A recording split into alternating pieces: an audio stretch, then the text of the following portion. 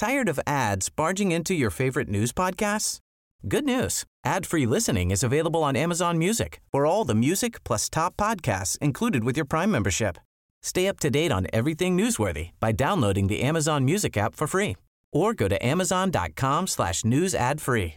That's amazon.com/news ad free to catch up on the latest episodes without the ads. If you thought the only way to get a more defined jawline with natural-looking results was through surgery, think again. Juvederm Volux XC is a non-surgical injectable gel filler that improves moderate to severe loss of jawline definition and can help you achieve natural-looking results with little downtime. Even better, this improved definition lasts up to 1 year with optimal treatment. No maintenance required. Improve jawline definition for a smooth, sculpted look with Juvederm Volux XC. For important safety information and to find a licensed specialist, visit Juvederm.com. That's JUVEDERM.com. Not for people with severe allergic reactions, allergies to lidocaine, or the proteins used in Juvederm. Common side effects include injection site redness, swelling, pain, tenderness, firmness, lumps, bumps, bruising, discoloration, or itching. There's a risk of unintentional injection into a blood vessel, which can cause vision abnormalities, blindness, stroke, temporary scabs, or scarring. Talk to a licensed specialist to find out if it's right for you. This podcast contains graphic content and may not be suitable for all listeners. Listener discretion is strongly advised. True North True Crime is produced on the territories of the Coast Salish people.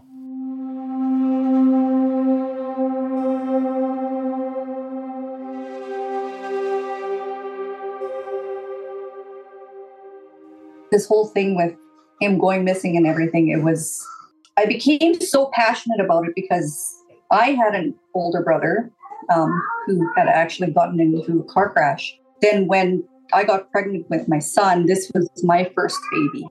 I knew my son wasn't going to be able to have that connection because he's already missing out on his grandmother and his uncle, his oldest uncle. And now he's going to miss out on this too. I just love my family and everything's about family. I'm glad that my son has that relationship with my dad, but it's really hard on me to know that he won't have those connections with those 3 other people that should be like super tight with him. When I got listening to your guys' podcast and knowing like this could actually help, it lit a fire in me. And I just wanted to reach out to you guys immediately. In July 2023, the second annual march honoring missing and murdered Indigenous men and boys was held in downtown Vancouver. 24 people showed up, mostly family members of the victims, trying to raise awareness to their loved ones' stories. For years, many people have known that Indigenous men and boys are murdered, victims of violent crime, or go missing at rates that are disproportionate to their non-Indigenous counterparts. In this episode, we want to raise awareness to one of those cases. Tonight, we present the disappearance of Lawrence Maitland, and you are listening to True North True Crime.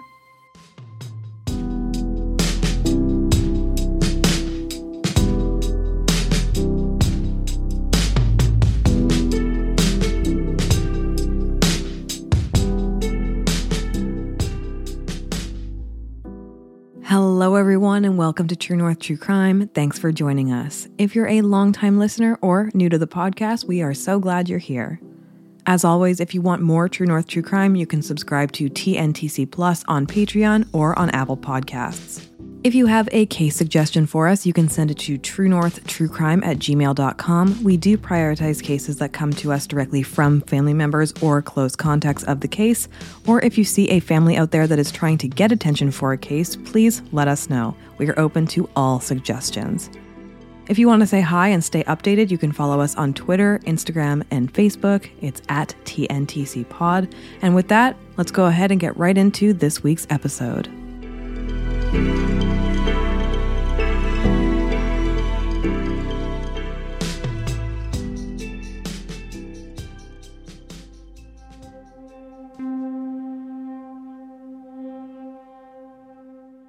In this episode, we are talking about the 2019 disappearance of 42-year-old Lawrence Maitland. Lawrence was a resident of the community of Lac-Willems, British Columbia. In July of 2019, Lawrence was last seen walking his bike down a street near his home. Days later, his family was unable to get in touch with him, and he was reported missing. After many searches, his family still has not been given any answers. However, it has become very obvious that there are people in the village of Lac-Williams who do know something and are not being forthcoming. Lawrence Maitland was last seen in the village of Lac-Williams in mid-July of 2019. He is described as a First Nations male, 5'9", and weighing about 187 pounds. He has black hair, slicked in a mohawk with a goatee. Anyone with information about his disappearance is asked to call the Prince Rupert RCMP or to submit a tip anonymously. You can go to the Crime Stoppers website or call 1-800-222-8477. There has been very little media coverage of this case, so we put it together using a handful of news articles. We also spoke to Lawrence's family, including his sister Karen, his sister-in-law Alexis, and his mother Kathy. It was actually Alexis who contacted us to cover this case. She organized her family to help us with the details of Lawrence's life. Throughout the episode, we will be using some audio from our Zoom interview with Alexis and Karen. We do need to let you know that the interview was conducted on a weekend when the house was full of people, including some kids who were playing in the background. While we always strive to have the best audio possible, we do understand that many Canadians live in multi-generational households. And as we all learned in 2020, sometimes kids interrupt Zoom calls. We recognize that sitting in a quiet room for an hour is a privilege that most Canadian families simply do not have. Personally, we love kids. However, we have done our best to reduce or cut around any of that interference. I want to add here that asking families to do a 1-hour sit-down interview is a pretty huge thing to ask. It is incredibly emotional and brave. Asking them to relive their pain a second time because the audio got interrupted is something that we just simply won't do.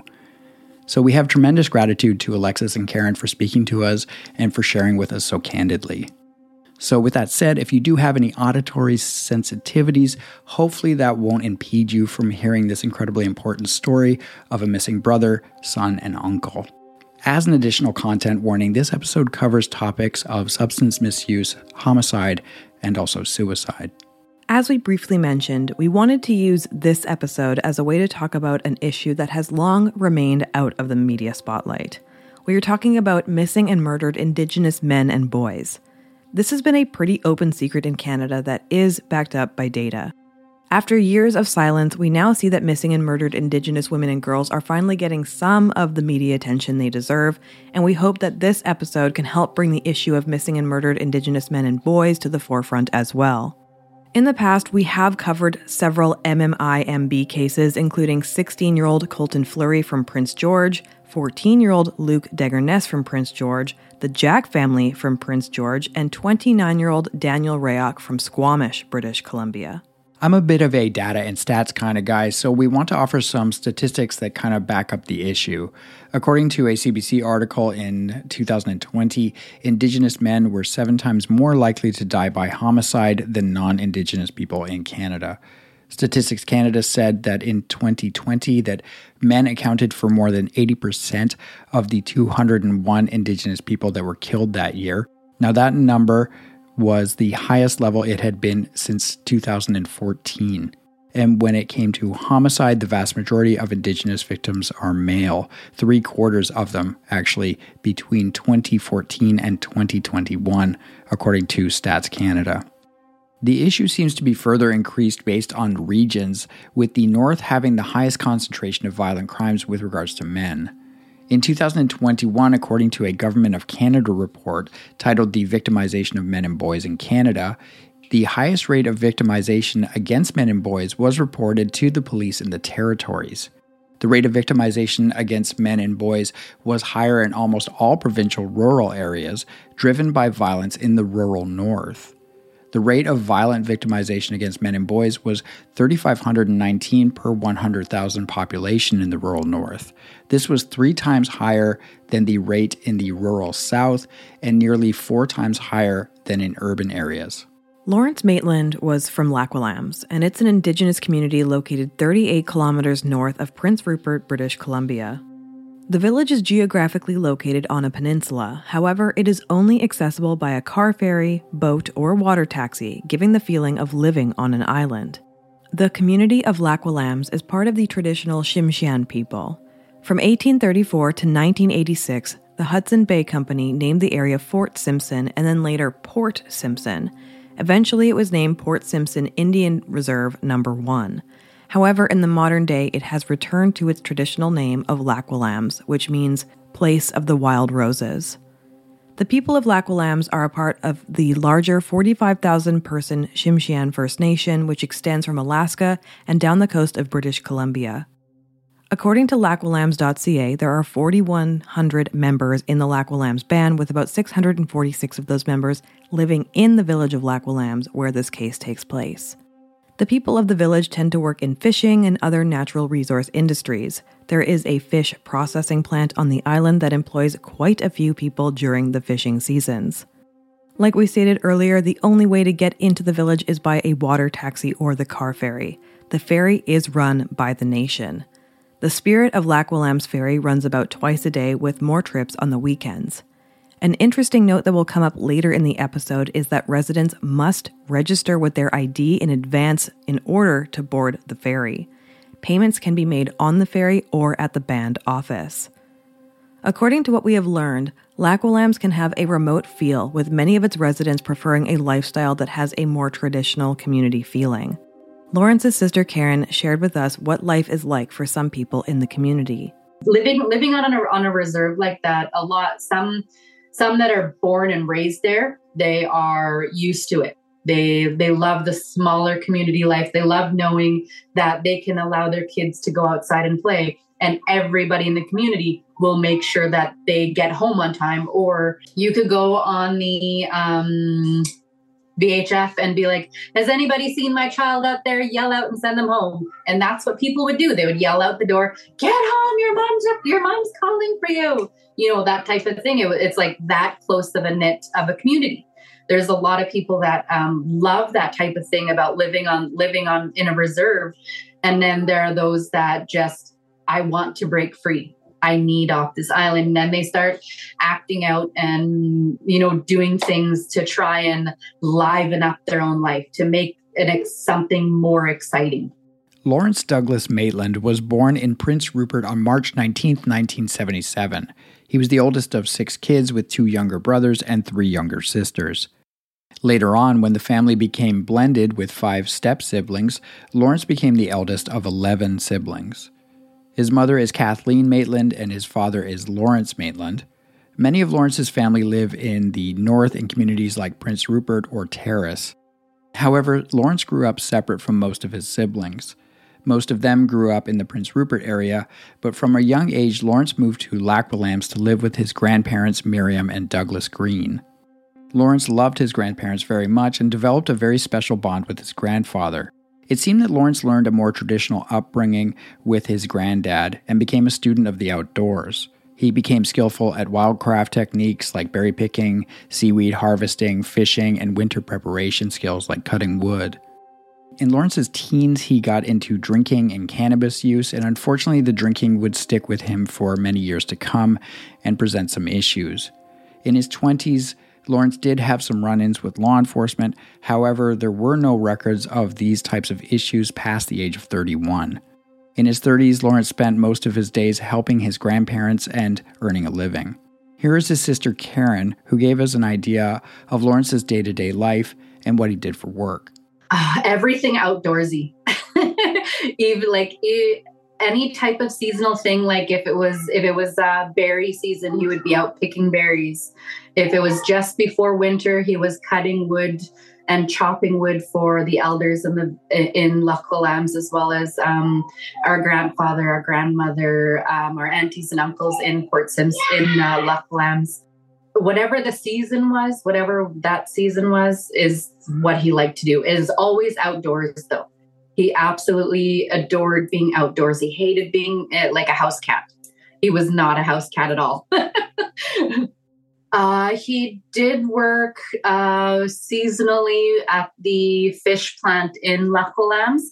I'm not sure what the company was called, but he also worked with my uncle, and my uncle did home renovations. I don't know if it was actually behind like a company name type thing, but I know that they helped a lot of members in the community, helping with home renovations that couldn't get done. It was a more affordable way, basically. We asked Karen about Lawrence's personality. She shared with us that she remembers nights when she was going through some issues and was struggling to sleep. Lawrence would post the Soft Kitty song on her timeline. Sometimes he would even call her and sing it to her. And for those who aren't familiar, Soft Kitty is a lullaby that was sung to Sheldon in the Big Bang Theory TV show when his character was sick. Karen also remembered how great he was with kids. She told us a story about her daughter who was throwing a tantrum, she was kicking and screaming, and Lawrence picked her up and started tickling her. Very quickly, her toddler started laughing and gave up her tantrum. It was in moments like this that Karen felt Lawrence would be a great father. When we had brought my son Sherwin, after he was born, we brought him to Prince Rupert to introduce my grandfather and Lawrence to my baby. It was like the look Lawrence had holding my baby. It was like, I'm going to love this baby forever. That warm, intense feeling that you see on a father for their first time holding their baby, right? We asked Karen if Lawrence had any serious romantic relationships in his adult life. He was in very, very few relationships in his life. He was not particular, but I don't know, safe, I guess you can say. One of the longest relationships that he was in before was she had children already, and he considered them his. And at that time, this was a long time, like many, many years ago, like way long ago. I think when they were in a relationship, we were all living in Prince Rupert back then. And I'm pretty sure I was in high school. It was a long time ago. But yeah, he was, that's one of the things that he always wanted, was to be a father. He wanted someone that he can teach all of the stuff that our grandfather taught him. His mother, Kathy, added a written message stating that he loved to go fishing and would share anything he caught with elders in our family. Same when he went picking seaweed, he'd share with the family. In summertime, he'd pick berries which people bought from him, and he had a lot of buyers for that. He always got hired to do people's lawns as well. In his spare time, he'd always walk the forest in hopes of seeing the Sasquatch, as there was evidence of him being around the area outside the res. He was a quiet and shy person, but he could be loud when he was drinking. He loved to help people, and showed it every day to his grandfather, who he called Dad. When Dad got too old to do anything, that's when Lawrence practically gave up everything to look after him. So in 2018, Lawrence was living with his grandfather in Lac Williams. His grandmother had passed away a few years earlier. As mentioned, Lawrence took great care of his grandfather. He would take care of the property, he'd chop wood for the fire, and he would fish and pick berries and go on long hikes. He was quite well known in the community. However, he was most known for taking care of his aging grandfather in their shared home near the top of Church Street. His mom, Kathy, told us that he would have given up his life for my dad, his grandfather. He took really good care of Dad. Tragically, in April of 2018, Lawrence's grandfather, friend, and mentor, Douglas Green, passed away suddenly. The cause of his death was an undiagnosed cancer that took him quickly. The loss of Douglas heavily impacted Lawrence. In the aftermath, he dealt with his grief and struggled to regain his footing. What was once his childhood home, a place of learning and love, was now a place with challenging memories. He did suffer, occasionally he would get depressed. It hit him really hard when our grandfather passed away, because our grandfather was his dad, his grandfather, his best friend, his everything, right? And yes, Lawrence did drink, not severely, but he did drink, and he did smoke marijuana regularly. Family members recognized that Lawrence was grieving, so they began to make plans with Lawrence to have him stay with other relatives so that he wasn't in his grief on his own. Leading up to his disappearance, there were a number of instances in which a plan was made for Lawrence's brother William to drive to Lac Williams to pick Lawrence up and bring him back to Terrace. Each time the plan was about to be put in motion, Lawrence would tell them to wait, each time providing a different excuse as to why he couldn't leave in that moment. Kathy stated that it seemed to her that Lawrence was having some difficulties with the idea of leaving, likely due to the memories tied to the house and Lawrence's grandfather. We asked Karen a little bit about the plan to bring Lawrence back to Terrace. I think the whole plan was because she saw how much her son was hurting over the loss of his grandfather, and she just wanted him to come and live with her until he can get through that grieving process. He just didn't want to abandon the house. In 2019, while Lawrence was in Lac-Williams, he was behind on his taxes. Kathy helped him file 5 years' worth of taxes. This turned out to be a good thing, as Lawrence was owed quite a few GST rebate checks. Lawrence was to receive 5 separate payments over the course of a few months. He received the first of those 5 payments in the spring of 2019. By the summer of 2019, Lawrence was in close communication with his family. He was dealing with the loss of his grandfather, he had some money coming in, and he was making plans with his family to possibly leave the community for a little while. However, he seemed hesitant to do so. Family members also stated that Lawrence had turned to alcohol while dealing with his grief. Leading up to his disappearance, Kathy, his mother, had been in touch with Lawrence several times by phone.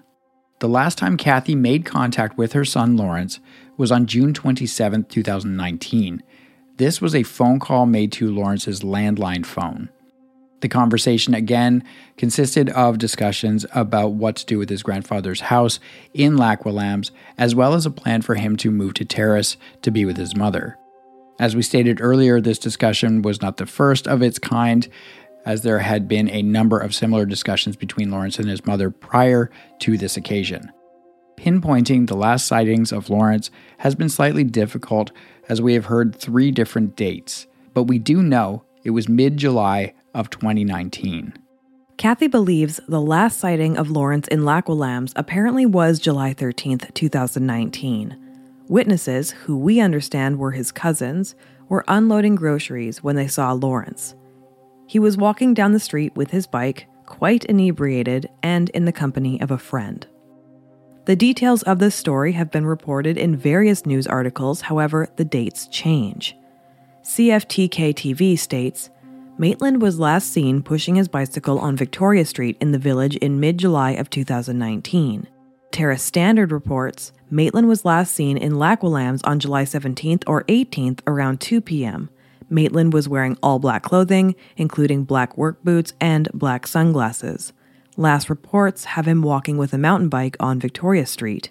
The North Coast Review blog states, Lawrence was last seen pushing his bicycle on Victoria Street in Lac-Williams in mid-July 2019 and has not been seen since. The official RCMP release from 2019 states the following. Lawrence Douglas Maitland was last seen between July 17th and 18th, pushing his bicycle on Victoria Street in Lac-Williams at approximately 2 p.m. Since he was reported missing, police are actively working to determine Lawrence's whereabouts. So it's unclear exactly the date Lawrence was last seen. It is clear, however, that Lawrence was in the company of a friend, he had his bike with him, and appeared to be under the influence of alcohol around 2 p.m. Kathy attempted to call Lawrence several times on his landline, but there was no answer. All other attempts to reach Lawrence on social media or by phone after July 17th went unanswered. Kathy began calling various friends and family in Lac-Williams to try to locate Lawrence after July 18th. She had messaged a couple of people to go up to the house to check on Lawrence. Those who went to the house reported back to Kathy stating that the door was locked and there was no answer. Believing that the door was locked, Kathy assumed that Lawrence was still in Lac-Williams and he just wasn't home. Maybe he was at a friend's, or maybe he was fishing or on a hike or something. Then, according to the family, shortly after the first attempt to knock on Lawrence's door, Kathy called her niece Leanne to go check at Lawrence's house, as once again, her calls to Lawrence were going unanswered. Leanne had agreed to send her husband Marcus up to the house to check. Now, upon arrival, Marcus found that the door was actually unlocked this time, and all of Lawrence's belongings were still inside. His wallet was on the bed, and his iPad was also on the bed, charging. So this time people checked Lawrence's house, they found that the door was unlocked and all of his important belongings were inside. People stated that it was as if Lawrence had left in a hurry or he was expecting to return. It's important to note here that Lawrence's bike was also not at home. Keep in mind that according to witnesses, he was last seen with his bike. And from what we've learned, his bike has never been found. Karen and Alexis expanded on the state of Lawrence's home for us. When we did go to Port Simpson, his bike was not there. His work boots were there. There was a cup of coffee on the counter, on the stand by his seat. All of his general belongings was in the house. So it seemed like he had jumped up and ran out the door. So yeah, Kathy said his wallet was on the bed. Yeah. His iPad was left charging in the bedroom. It was left on the bed. Just like she said, it was like he just up and walked out. Yeah. No shoes, nothing. Like he had an emergency call type thing. Like, come help me type thing. That's why when I emailed you, I said exactly that. I said it had to be somebody who coerced him to come out of the house with either an emergency situation or they probably egged him on to fight, which Kathy said that he might have followed through with something like that, but it doesn't really look that way. I'm imagining more of an emergency situation where he would just be up and out the door. Like somebody needed help. Yeah. Yeah. We're now going to take a quick break to hear from our sponsors. When we return, we will be looking into the searches and the investigation into the disappearance of Lawrence Maitland.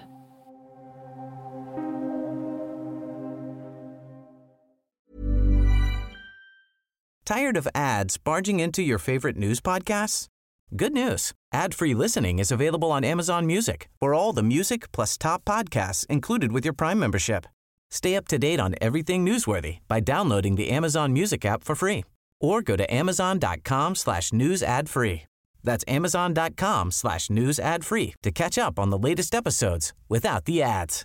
How would you like to look 5 years younger? In a clinical study, people that had volume added with Juvederm Voluma XC in the cheeks perceived themselves as looking 5 years younger at 6 months after treatment. Look younger, feel like you. Add volume for lift and contour in the cheeks with Juvederm Voluma XC. Reverse signs of aging by adding volume to smooth laugh lines with Juvederm Volure XC. For important safety information and to find a licensed specialist, visit Juvederm.com. That's JUVEDERM.com. Not for people with severe allergic reactions, allergies to lidocaine, or the proteins used in Juvederm. Common side effects include injection site redness, swelling, pain, tenderness, firmness, lumps, bumps, bruising, discoloration, or itching. There's a risk of unintentional injection into a blood vessel, which can cause vision abnormalities, blindness, stroke, temporary scabs, or scarring. Talk to a licensed specialist to find out if it's right for you.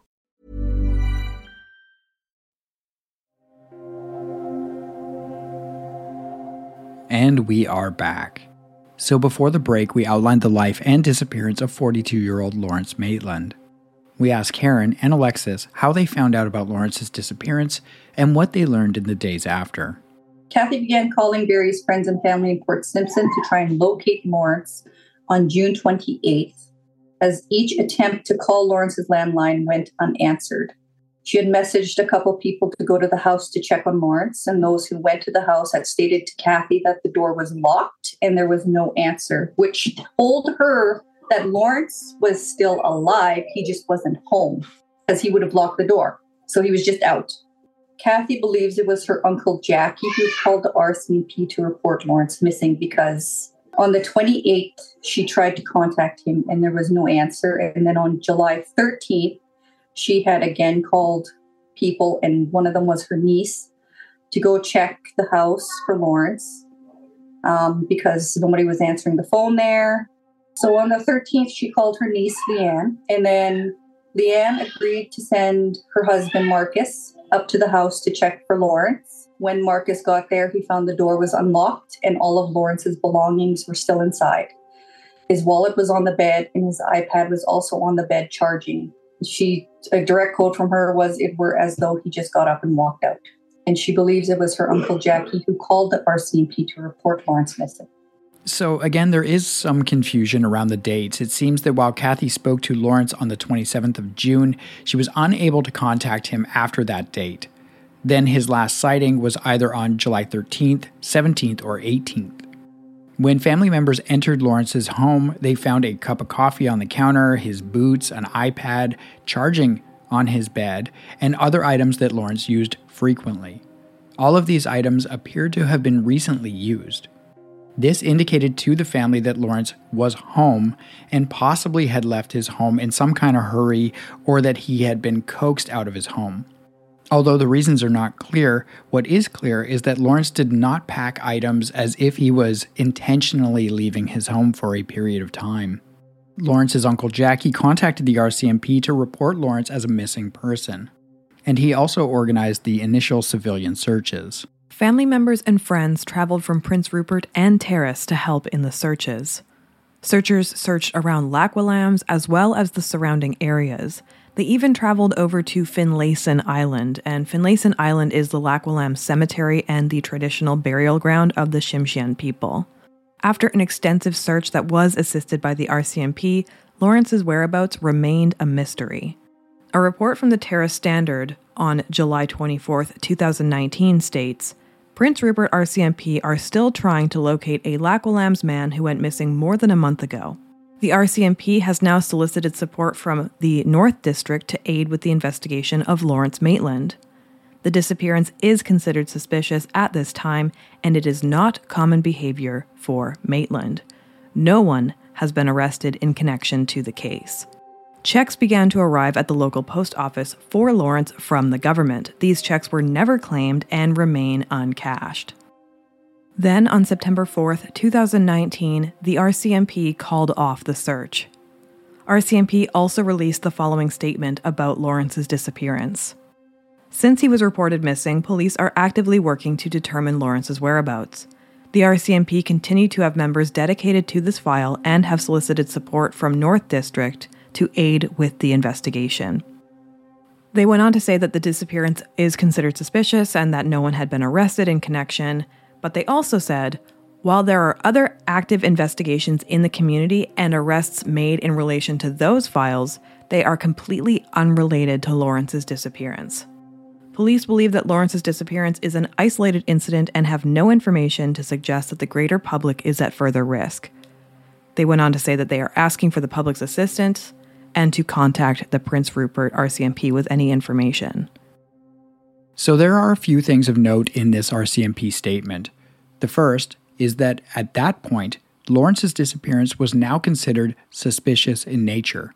This seems to be no longer a simple missing person who has perhaps vacated his life intentionally. The RCMP also state that while there are other active investigations in the community and arrests made in relation to those files, they are completely unrelated to Lawrence's disappearance, meaning, of course, that certain people have been detained or interviewed. However, these detentions are not related to Lawrence. They also state that the police believe that Lawrence's disappearance is an isolated incident. This indicates that based on the information that they have learned, Lawrence's disappearance is a contained incident and not related to other investigations or a larger threat. Lastly, they ask for anyone with any information to reach out to the RCMP, or of course you can reach out to Crime Stoppers. This is always an indication that they are looking for additional leads that can help solve this suspicious situation. The public really can help in these scenarios by providing an important piece of the puzzle. While the RCMP do not comment on open investigations, we have learned some things.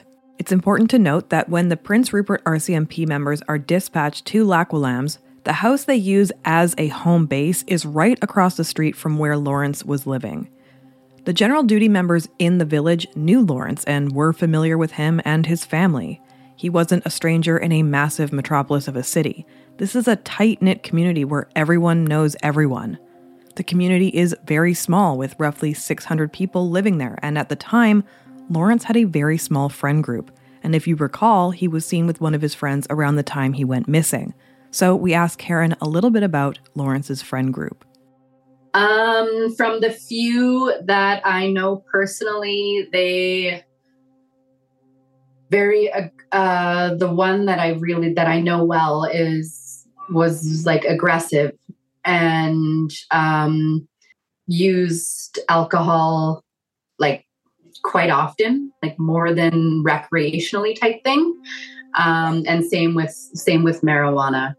I don't know about heavy drugs, but yeah. We asked if Lawrence ever had disagreements with his close friends. They've always had like mini quarrels, like the small fights, like about who's paying for fuel because they're going fishing, who's buying the next bottle, who's buying the next bag of weed, or, that type of thing, or borrowing money from each other, the basic small things that friends would have quarrels about. So we do know that within the first year of Lawrence's disappearance, that at least 4 people were interviewed in relation to his case. These people consisted of his close friend who he was last seen with, and there were 2 women as well, one of whom was pregnant at the time, and another man who owned a fishing boat. As the investigation went on, there were multiple properties searched and 1 boat. There was also an odd occurrence on Facebook. Here's what Karen and Alexis had to say about the investigation, as well as that Facebook post. Oh, I'm not 100% sure when they actually decided that it was suspicious. I think it started, at first there was a lot of rumors going around while we were doing the searches. And when those rumors arose, the cops actually did pull a few people that was in the search party and questioned them regarding some of the rumors that had gone around. There was also a post on Facebook of a person that was intoxicated saying that my brother was murdered and he knew where it happened and what had happened. That post quickly got deleted. I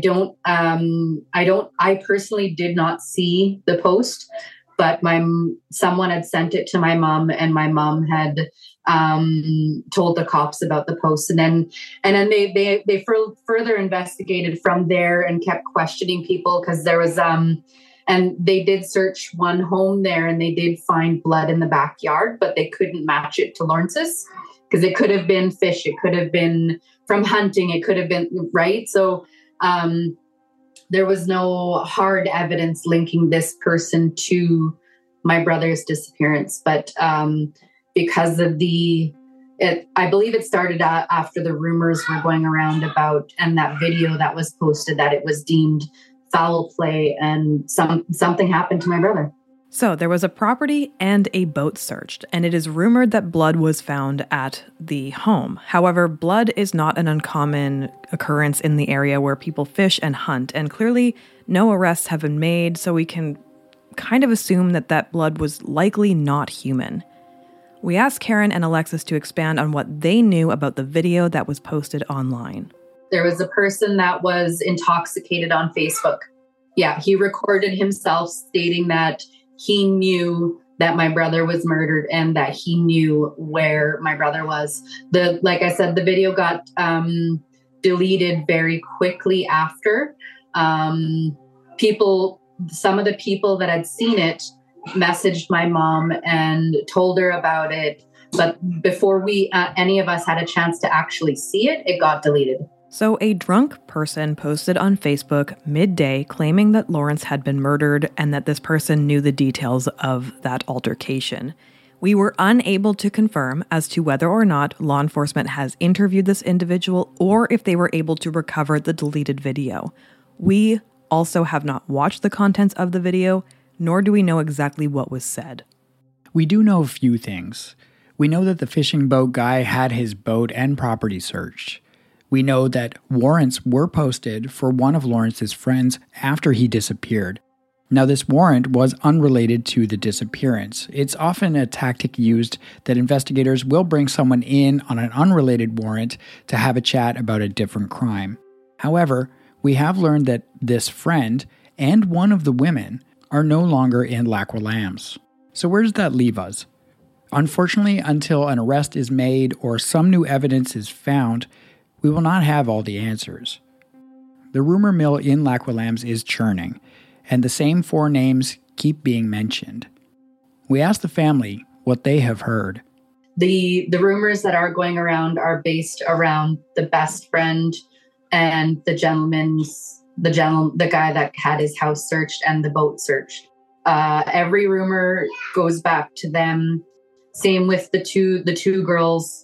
Apparently, she was forced to leave the island because of other things that she had done, aggressive behavior, that type of thing. Every rumor that I've heard leads back to this one group. It's clear we have 4 people who may have more information about Lawrence's disappearance. They have been interviewed by the police, 1 of them has had his property searched, and 2 have left the island. And now, we are no closer to knowing what happened to Lawrence.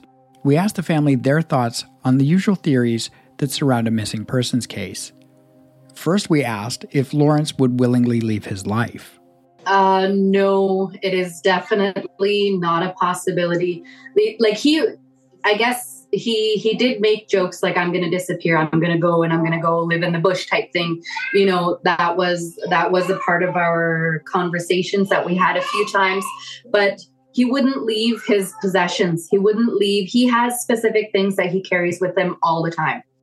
He has a pack sack that he keeps his iPad in. He has specific boots that he uses when he leaves the house. If he were to leave the island, he would not have left without those boots. Specific jackets that he uses, bandanas, all of these things that he finds special to him. He would not have left any of it. He would not have left like his wallet, his IDs, all the basic necessities to actually be able to leave a place. Yeah, you need to put your name on the ferry. I think it's 24 hours before you can actually get on the ferry. Besides that, the only other way would be a water taxi. And he didn't have the financial means to use a water taxi to get off of the island. As we stated earlier, Lawrence did not have his ID with him or important belongings. He also had limited finances and was relying on those upcoming GST checks. He didn't have extra money to take a water taxi and would most likely have taken the ferry. However, to take the ferry, you need to reserve a spot with your government ID, and there is no record of him leaving the community. We asked if it was a possibility for Lawrence to have had some kind of accident in the bush, maybe while taking a hike.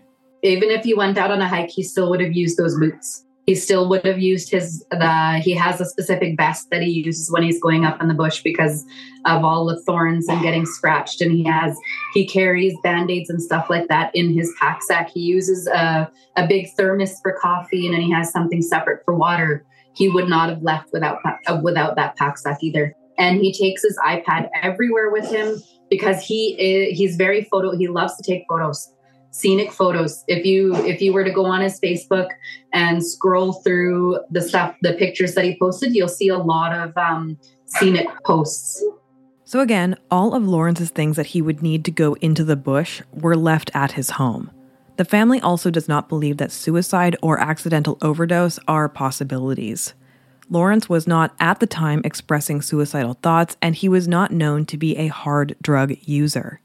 Keep in mind, Lawrence was in frequent contact with his mother, a brother, and his sisters. They knew he was dealing with the loss of his beloved grandfather, but he had not expressed a desire to not go on living. We asked Karen and Alexis what the family's theory is. Personally, just the way everything ended up, I honestly think that somebody coerced him out of the house with an emergency situation, did something to him. And because it's an island, I watched enough crime movies and shows to know that it's so easy. Like, we're talking open ocean surrounding this little island. And it would be so easy for somebody to just stick his body in a boat or something and toss him in the water and come back and act like nothing ever happened. There was actually one of the gentlemen that owned the house that was searched and the blood was in the back. His boat was searched as well because there was blood on the boat. Alexis expanded on her thoughts via a written statement after our interview. And she said the following: "Someone took his life either on purpose or by accident. It seems to be a consensus among Lawrence's family that someone took his life, most likely on purpose. Personally, I believe the same. The way it was described, that his belongings were just left inside the house and the door was unlocked, It makes me believe that there is a great possibility that someone or someones coerced Lawrence out of the house, such as faking an emergency or egging on a fight. Alexis also added that the last time an RCMP officer spoke with Kathy was either in June or July of 2023. An officer from the terrorist detachment stated that the Prince Rupert RCMP requested that she sign a medical release form. The family assumes that this was to release Lawrence's DNA into a missing persons database.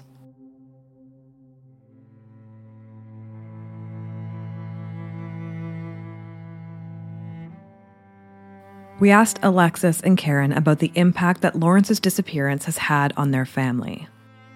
Alexis shared with us that she had lost her brother a few years back in a car accident, and that the loss of yet another male figure in the family is difficult for her and her children.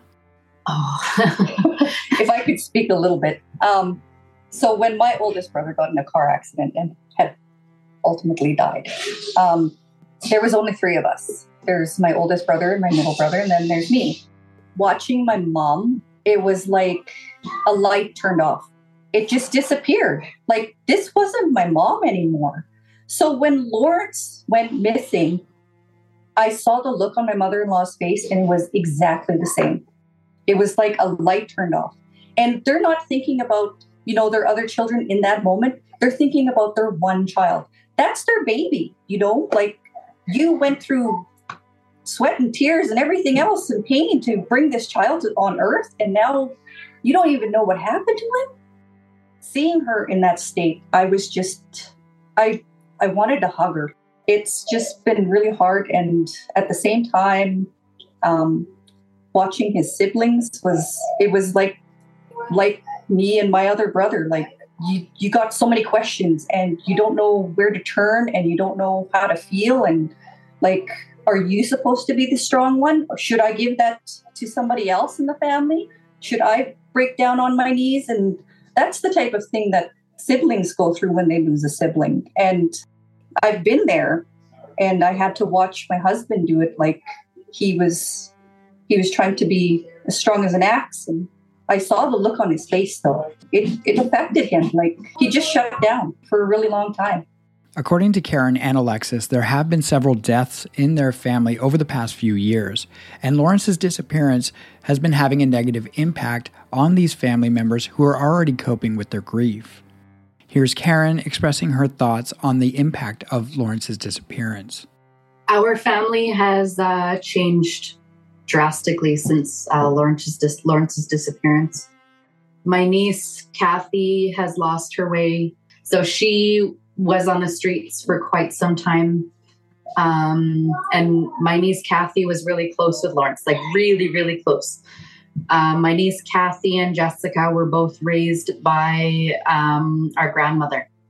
So they were really close with Lawrence. There's been a lot of like substance abuse, a lot of relying on alcohol to cover everything up.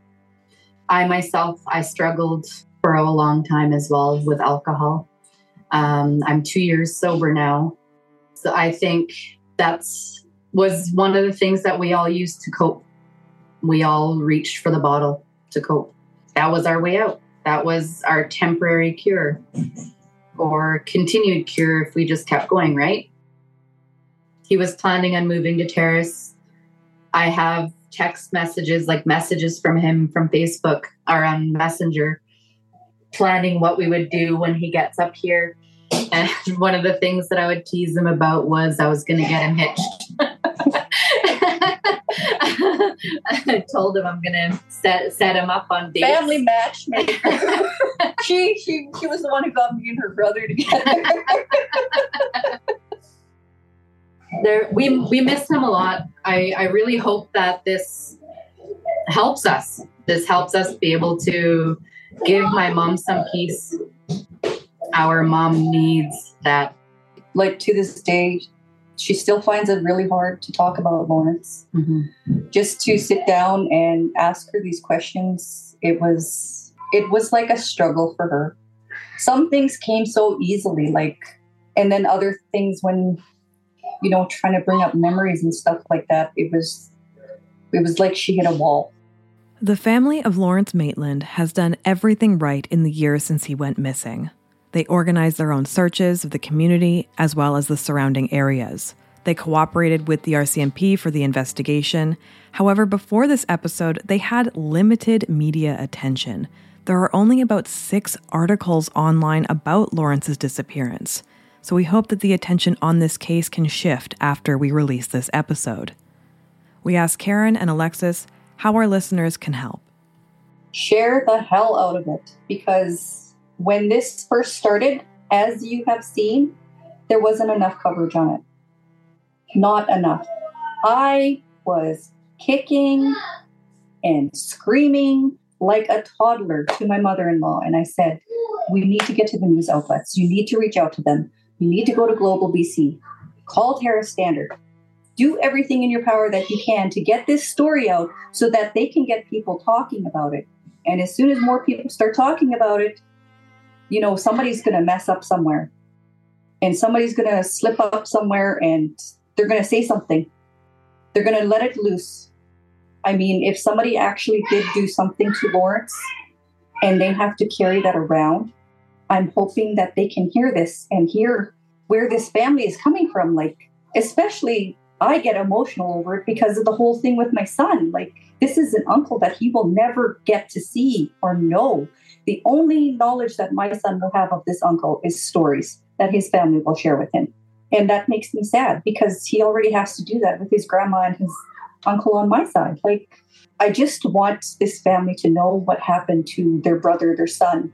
I want them to know and be able to bring him somewhere and say their goodbyes to him. Our family needs closure. Our family, we've had with all of this loss that we've had in our family, we need something to help us close the door and let my brother rest properly. We need to be able to lay him down to rest beside our grandfather. And our grandfather, he called Dad. He needs to be set to rest the proper way. So as Alexis says, we hope you share the hell out of this episode and help raise awareness for Lawrence and all of the other missing and murdered Indigenous men and boys in Canada and across North America. We reached out to the RCMP about this case, and Constable Brody Hemrich, the Media Relations Officer for the Prince Rupert Coastal Detachment, expressed positive regards towards the production of this episode. He provided the following statement for the podcast. On behalf of the Prince Rupert RCMP, I can tell you the following. The investigation is open and ongoing. Although our investigational avenues are limited, we are still actively reviewing the file on a periodical basis. We urge any members of the public to come forward with information that can help the investigation progress. They can reach out to the Prince Rupert RCMP detachment, or if they wish to remain anonymous, call Crime Stoppers. We would like to thank Constable Hemrich for those words and for responding to our email. We know it means a lot to the family. In the village of Lac Williams, someone is holding a secret. Someone knows something. They know what happened to Lawrence, or they know where he is. Perhaps they're scared to speak out, but now is the time. Lawrence's family needs your help, and they need your information. No one wants to live in a community where people harm one another, and no family should be left without answers. They deserve to bury their sibling, their loved one. We know that many people in the beautiful community of Lac Williams will listen to this episode, and we know that you want to live in a safe place. Help give this family some peace. You can call Crime Stoppers right now or submit a tip online. Crime Stoppers does not want your name, but they do want your information. You can call them right now at 1-800-222-8477. That's 1-800-222-TIPS. Lawrence's RCMP file is 2019-5434. We will link the online Crime Stoppers link in our show notes and on social media. You can also join the Facebook group Find Lawrence Maitland. We will link that in our show notes and share it on our social media. Lawrence Douglas Maitland was last seen between July 13th and the 18th, pushing his bicycle on Victoria Street in Lac Williams at approximately 2 p.m. He was walking with his close friend who has since left the community. Lawrence is a First Nations man 42 years old, standing 5 foot 9 inches tall, and weighing about 187 pounds. He has black hair slicked back in a mohawk with a black goatee. Anyone with information is asked to call the Prince Rupert RCMP at 250-627-0700, or as stated, report a tip to Crime Stoppers using the file number 2019-5434. We started off this episode by speaking about missing and murdered Indigenous men and boys. It seems that this issue has now come to the radar of the federal government. In May of 2023, the federal government announced $95.8 million in new funding over 5 years for the families of missing and murdered Indigenous people. At the time, Justice Minister David Lametti said a portion of the money will offer services to the families of male victims. Crown Indigenous Services Minister Mark Miller stated, "These expanded services now include men and boys, recognizing that men and boys can be the victims of violence and of the systematic racism that leads to the kind of violence that happens."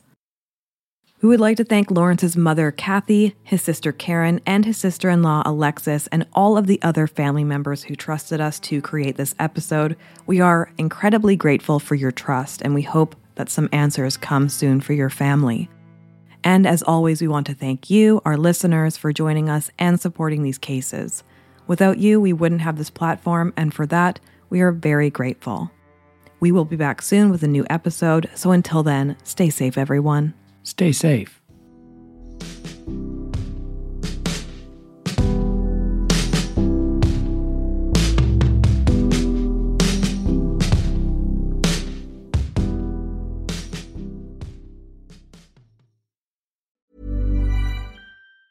Tired of ads barging into your favorite news podcasts?